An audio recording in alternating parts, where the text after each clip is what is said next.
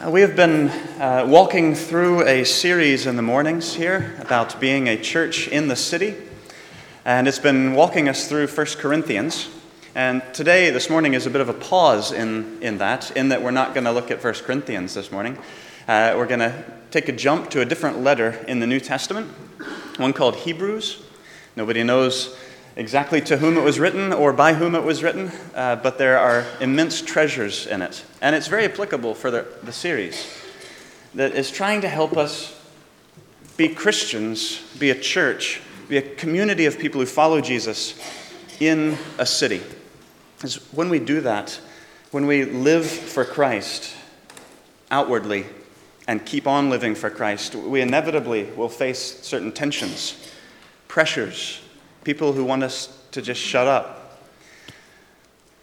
And that maybe gets compounded when we think about some of God's promises and we look around us and we don't actually see those taking shape. The tendency is to begin stepping back, shrinking back a little bit. Maybe even some people just walk away. They get fed up with it. They don't like the pressures that either external or within, and they begin backing off from living for Jesus. How can we equip ourselves as believers to push on, to persevere?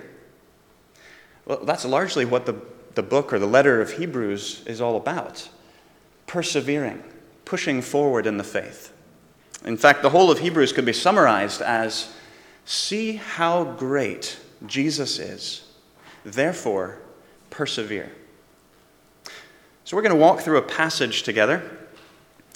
And I'm going to have the whole passage up on the screen in chunks. It's a lengthy passage. And we're mainly going to read parts of it. I want the text to speak, God's word to speak. And I'll try to comment on a few things and draw our attention to a few things as we go. Hebrews starts in a certain passage in chapter 10, verses 23 to 25. It begins with a challenge, begins this section with a challenge to those early Christians. And I think it's a very helpful challenge for us as we think about being Christians in a church in the city. Let us hold unswervingly to the hope we profess. For he who promised is faithful. And let us consider how we may spur one another on toward love and good deeds. Not giving up meeting together, as some are in the habit of doing, but encouraging one another, and all the more as you see the day approaching. The day that he's speaking of is when the risen Lord Jesus himself comes back in all of his glory and splendor and judges everyone and resurrects his people into glorified bodies, making us perfect and transforming this entire creation. That day is what he's speaking about. So let us hold unswervingly to our hope and consider how to spur each other on in light of this. So there's our challenge, the challenge that the author puts to the Christians. He follows that with a warning. And I'm not going to comment at all on this. I'm simply going to read it. It is one of the hardest challenges or warnings that Christians can receive. So after that challenge, now here's the warning. For if we deliberately keep on sinning after we've received the knowledge of the truth, no sacrifice for sins is left. Rather, there is only fearful expectation of judgment and of raging fire that will consume God's enemies. Anyone who rejected the law of Moses died without mercy on the testimony of 2 or 3 witnesses. How much more severely do you think a person deserves to be punished who has trampled the Son of God underfoot, treated as an unholy thing the blood of the covenant that set him or her apart, and insulted the Spirit of grace? For we know him who said, "It is mine to avenge, I will repay." And again, the Lord will judge his people. It is a dreadful thing to fall into the hands of the living God. Then the author gives a reminder. But remember those early days. After you had received the light, when you stood your ground in a great contest in the face of suffering. Remember that. Sometimes you were publicly exposed to insult and persecution. Other times you stood side by side with those treated similarly. You sympathized with those in prison. And you joyfully accepted the confiscation of your property. See, those Christians were facing something a lot more challenging than we are today. In their early days. They're not experiencing this anymore when he's writing this letter, but in their early days they were. I mean, the government actually walking in and just taking some of their things because they're Christians. Humiliating them publicly. And they stood firm at that time. It says, remember that, what you did. Well, now, that has somewhat ceased for these hearers of this letter, though it is clear that they still experience some social shame for being Christians. That comes out at different points in the letter. They're still being, in a sense, persecuted, but more it's social ostracization, shame, making them embarrassed that they stand up for Jesus in the public. And some of them are beginning to back away.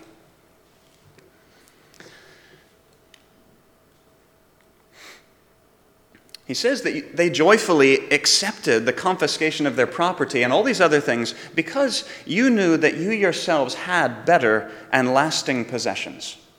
And that's how you could stand up. We're going to explore that a bit more as we move on. So he's given them a challenge.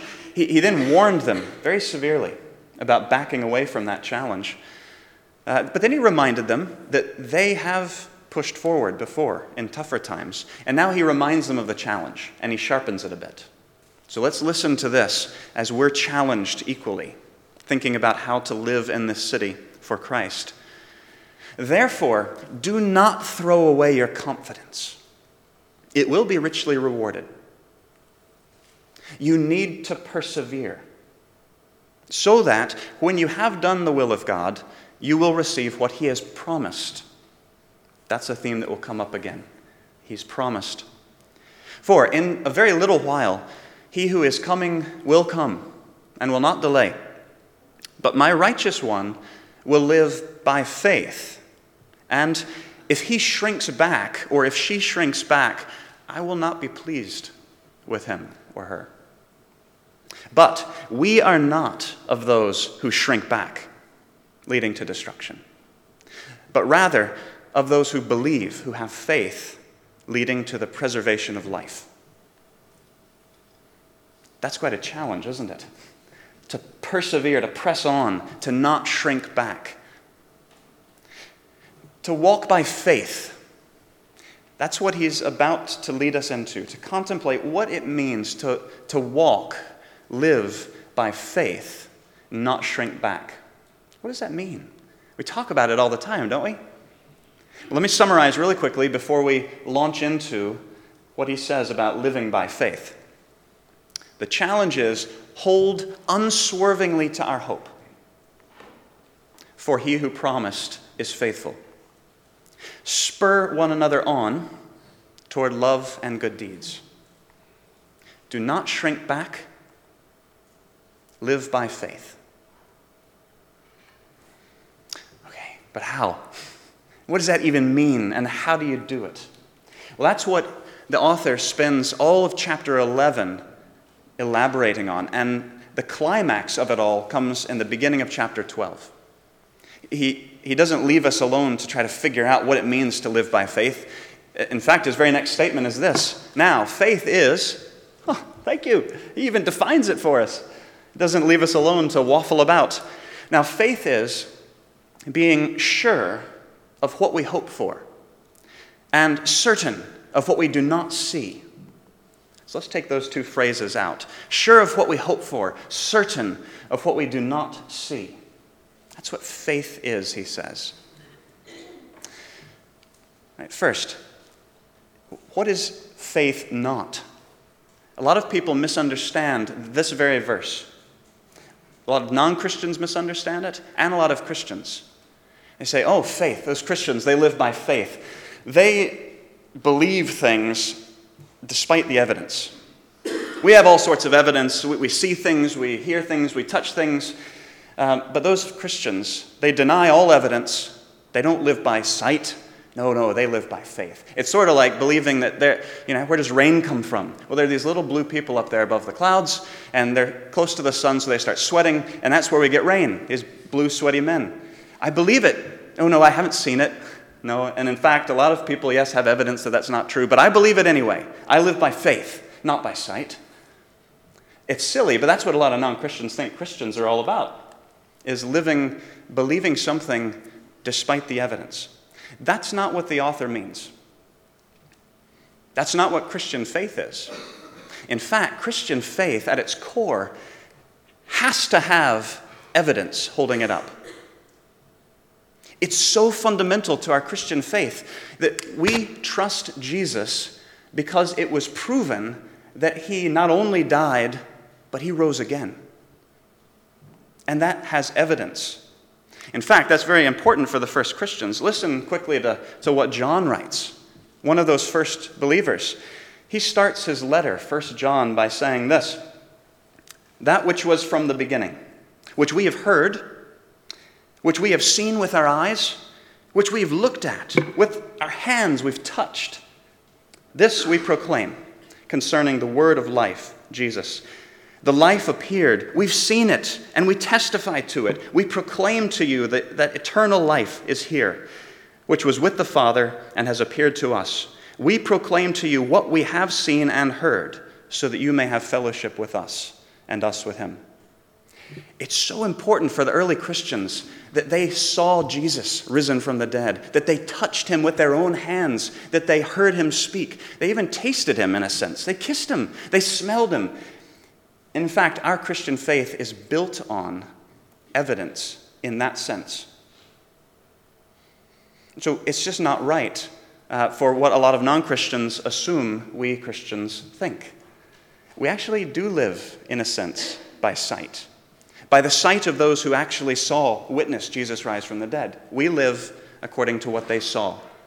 It's firm. It's solid. That's not what this author's talking about, though. Our Christian faith is built on that. He talks about faith in God's promise in particular.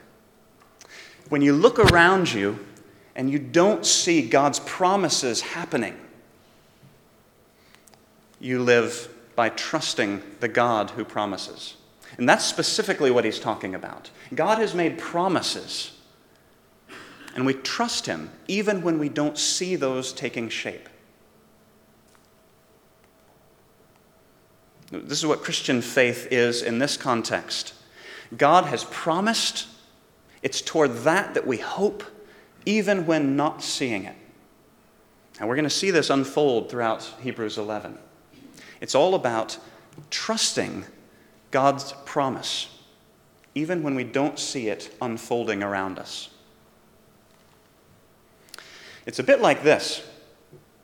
God has promised, I will make you perfect. I will make you full. I will bring you to this point where everything is in harmony and you are raised from the dead, glorified, made perfect. I will. I'll bring you to that point. Renewing all creation, in fact. All these promises. It's sort of like picturing a field with all of these flowers that have grown to fruition. They are perfect. That's what he's promised, but when you look around, that's what you see. It doesn't look like what he's promised is happening. That's what we see around us. Trusting that his promise will happen, despite looking around and not seeing it take shape like this. Now, it's going to get more complicated a little bit later, but this is fundamental to what Hebrews is talking about. God promising and us not seeing it really happen. Can you trust him and push on anyway? So then in chapter 11, the author begins walking us through the Old Testament, highlighting different people from the very beginning, throughout the whole Old Testament, people who lived in this way. People who heard God promise something and trusted him and acted despite what they saw. Now, the author is using an ancient form of writing called an encomium. You can write that down. It's an exciting word, and go look it up. It's so much fun. Encomium. All it means is a praise to somebody. And it was a very common form of writing in the ancient times. Greeks, Jewish people, everybody was using this, where they'd start listing people who had lived according to certain virtues, a certain virtue. But the reason they're highlighting these people who live by this virtue is because they're driving toward a certain climax. One person who's done it better than anybody else. And the author uses that technique here. So he highlights people from the Old Testament living by a certain virtue, faith, trusting God who promises, despite not seeing it happen. But he's driving toward a certain climax. So we need to drive toward that climax too. So we're going to walk through this passage pretty much just reading it, just so you get the flow of the text itself. And we'll pause at just a few points. It says, this faith, this is what the ancients were commended for. By faith, we understand that the universe was formed at God's command so that it was not out of what was visibly the case that what we now see has come about. In other words, if you had been there before creation, looking around, there would have been nothing to prove to you that all this was going to come about. It wasn't what it looked like. That's not what guaranteed. It was God's command. From the very beginning, this was always the case. God's command made things happen, not what you see around you. Then now he moves into certain characters. By faith, Abel offered God a better sacrifice than Cain did, through which he was commended as a righteous man when God spoke well of his offering. And by it he still speaks, even though he's dead. By faith, Enoch was taken from this life so that he did not experience death. He could not be found because God had taken him away. For before he was taken, he was commended as one who pleased God. And without faith, it's impossible to please God, because anyone who comes to him must believe that he exists and that he rewards those who earnestly seek him. By faith, remember, a resilient trust in the God who promises, despite not seeing them fulfilled yet. By faith, Noah, when warned about things not yet seen, in holy fear built an ark to save his family, through which he condemned the world and became the heir of righteousness that's according to faith. See, he trusted God's word, even though he didn't see it happening yet. He trusted it and acted, and he became the inheritor of something great. By faith, that is, by a resilient trust in the God who promises, despite not seeing them fulfilled yet, Abraham, when called to go to a place he would later receive as an inheritance, he obeyed and went, even though he did not know where he was going. By faith, he made his home in the promised land, like a stranger in a foreign country. He lived in tents, as did Isaac and Jacob, who were heirs with him of the same promise. For he was looking forward to the city with foundations, whose architect and builder is God. By faith, the same resilient trust in the God of promises, even barren Sarah herself received power to conceive, even though she was past the age, since she considered him faithful who had made the promise. And so from one man, and he as good as dead, came descendants as numerous as the stars in the sky and as countless as the sand on the seashore. At this point, the author pauses. He's gone through some characters in the Old Testament. He's going to resume, but he pauses and makes us reflect a moment on what he's just said. All these people, he writes, all those people were still living by faith, resilient trust, when they died, not having received the things promised. but only seeing them and welcoming them from a distance. This is key, and he'll bring it up again. All these Old Testament people died without actually seeing the promises that God had made. They didn't make it to the end, so to speak. They lived faithfully, but they didn't see the end. They died before they were given the promises. He's going to bring that same thing back up later. It's a very important point. And they admitted that they were aliens, strangers on earth. People who say such things show that they're looking for a country of their own. Now, if they had been thinking of the country they had left, they would have had opportunity to return. Instead, they were longing for a better country, a heavenly one. And therefore, God's not ashamed to be called their God, for he has prepared a city for them. He didn't give it to them yet, but he prepared one for them. So the author made us pause to reflect. And now he resumes. By faith, this resilient trust in the God who promises, despite not seeing them happen yet, Abraham, when God tested him, he offered Isaac as a sacrifice. He who had received the promises was about to sacrifice his one and only son, even though God had said to him, it's through Isaac that your offspring will be reckoned. Abraham reasoned that God could raise the dead. And figuratively speaking, he did receive Isaac back from death. By faith, Isaac blessed Jacob and Esau in regard to their future. By faith, Jacob, when he was dying, blessed each of Joseph's sons and worshipped as he leaned on his top of his staff. By faith, Joseph, when his end was near, spoke about the exodus of the Israelites from Egypt. By the way, that didn't happen for another 400 years, though it did happen. Joseph spoke about it and gave instructions about his bones. You see how that's living by this type of faith? Joseph knew God had promised that his people would be brought to the promised land. And Joseph made practical arrangements so that his bones would be carried when God fulfilled that. He didn't see it happen. He died, generations died, 400 years passed until God kept his promise. That's living by faith, as Hebrews says. Pushing on, even when you're not seeing God's promises take shape around you. By faith, Moses' parents hid him for 3 months after he was born because they saw he was no ordinary child, and they were not afraid of the king's edict. By faith, Moses, when he had grown up, he refused to be known as the son of Pharaoh's daughter.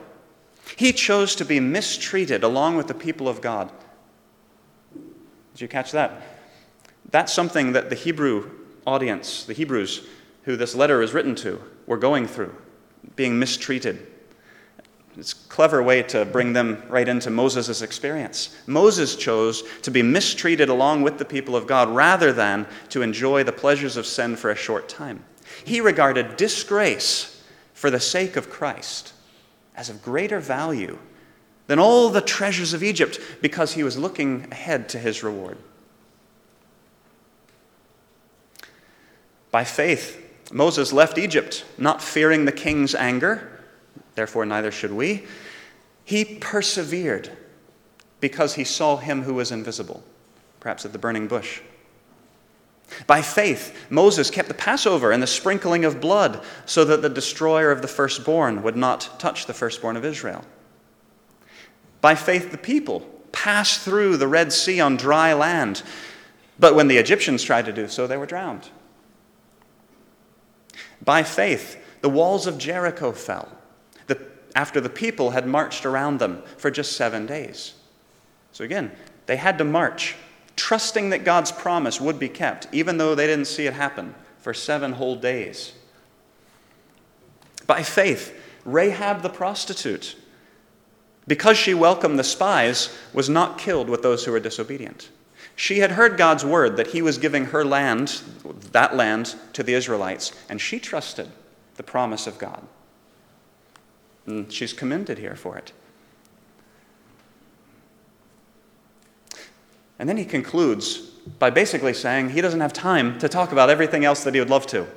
And what more shall I say? I don't have time to tell you about Gideon, Barak, Samson, Jephthah, David, Samuel, and the prophets, who through faith, through this resilient trust in the God who promises, despite not seeing them fulfilled yet, they conquered kingdoms, they administered justice, obtained promises, shut the mouths of lions, like Daniel, quenched the power of the flames, like Shadrach, Meshach, and Abednego, escaped the edge of the sword.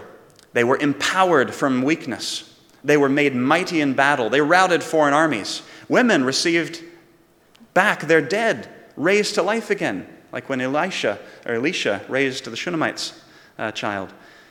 Others, though, were tortured and refused to be released so that they might gain a better resurrection.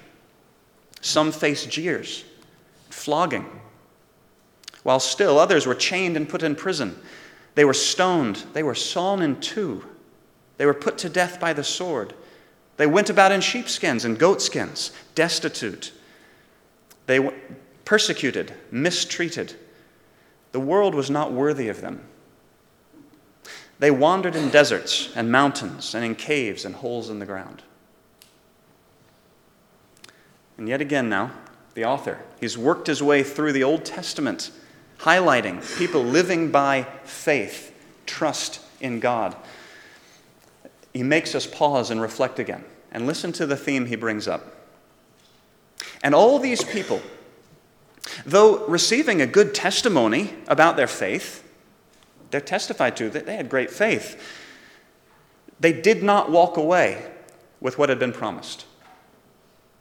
It's a curious thing to remind us of again, isn't it? He's highlighting all these people living by faith, but yet again he says they didn't walk away with it. They didn't see the end. The promise is actually coming about. Because God had planned something better for us. So that it would not be without us that they would be made perfect.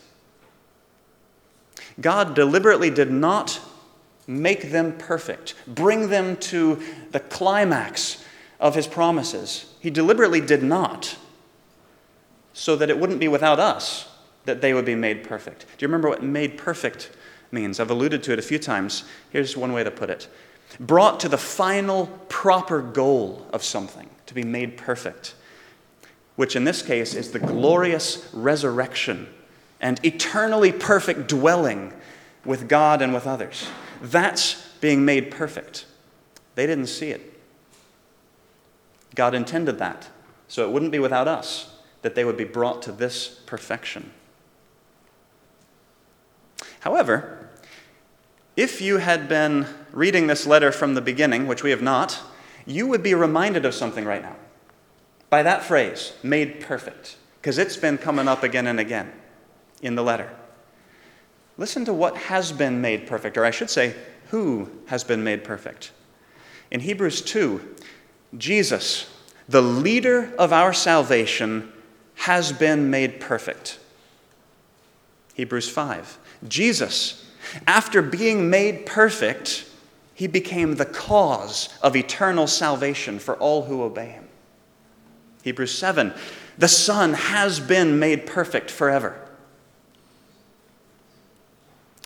You could say Jesus has arrived at the end. All those people live by faith. None of them actually have arrived yet. Jesus, however, has arrived at the ultimate goal of everything, perfection. Now, we haven't actually gotten to the climax of this passage in Hebrews. We're about to. But let me remind you of the picture. See, when you look around you and you don't see God's promises actually taking shape, but you know that he promised this huge harvest of perfection at the end, this resurrection and fellowship, but you look around and it's not happening. This is not actually an accurate picture. This is better. Actually, it would be better if it was only one flower. Use your imagination and cut out all those extra ones. One flower has arrived at perfection. this is actually what we should see when we look around us. God's promises have not reached perfection except in one person, and they have in him. And that's rock solid. And now here's the climax of this whole passage in Hebrews. And this will guide our thoughts and focus us for the remainder of our worship, is this climax. Based on all of this, the author says, even we, right? He brings us right into it. All those other people live by faith, even we. Based on all this, since we have surrounding us such a great cloud of testifiers, all those people he's just talked about who testify to God, we're surrounded by them. Since we're surrounded by such a great cloud of testifiers, and after we throw off every hindrance and all of the sin that easily entangles us, after you throw that off, get rid of it, let's run with perseverance. Here's the challenge that he brought up at the beginning. Let us run with perseverance the contest that's laid out before us by looking with unswerving eyes and attention to the leader and the perfecter of the faith, Jesus. See, this is the climax. Yes, pay attention to all those people that have been mentioned, but they didn't arrive. This guy, fix your eyes on him. He, for the sake of the joy laid before him, he endured the cross after despising its shame. And then he sat down at the right hand of God's throne. He has made it. Consider the one who has endured such opposition from humans against himself, so that you will not grow weary and lose heart. Consider him who endured all this so that you won't grow weary as you attempt to be Christians in a church in this city. So this picture again, it's because Jesus has arrived and we fix our eyes on him, knowing that he is the perfecter of the faith, the one who will bring all of us to this point of perfection and glory. If we fix our eyes on him, our faith, our trust can be rock solid as we push on in life despite the pressures. So this is the summary as we think about actually living for this Jesus as a community in the city here. Here's the challenge. Let us hold unswervingly to the hope we profess. And let's spur each other on to love and good deeds. Regardless of what else you see when you look around, let us fix our eyes on Jesus, the one who has already reached the goal and the one who will bring us to the goal. And he who promised is faithful.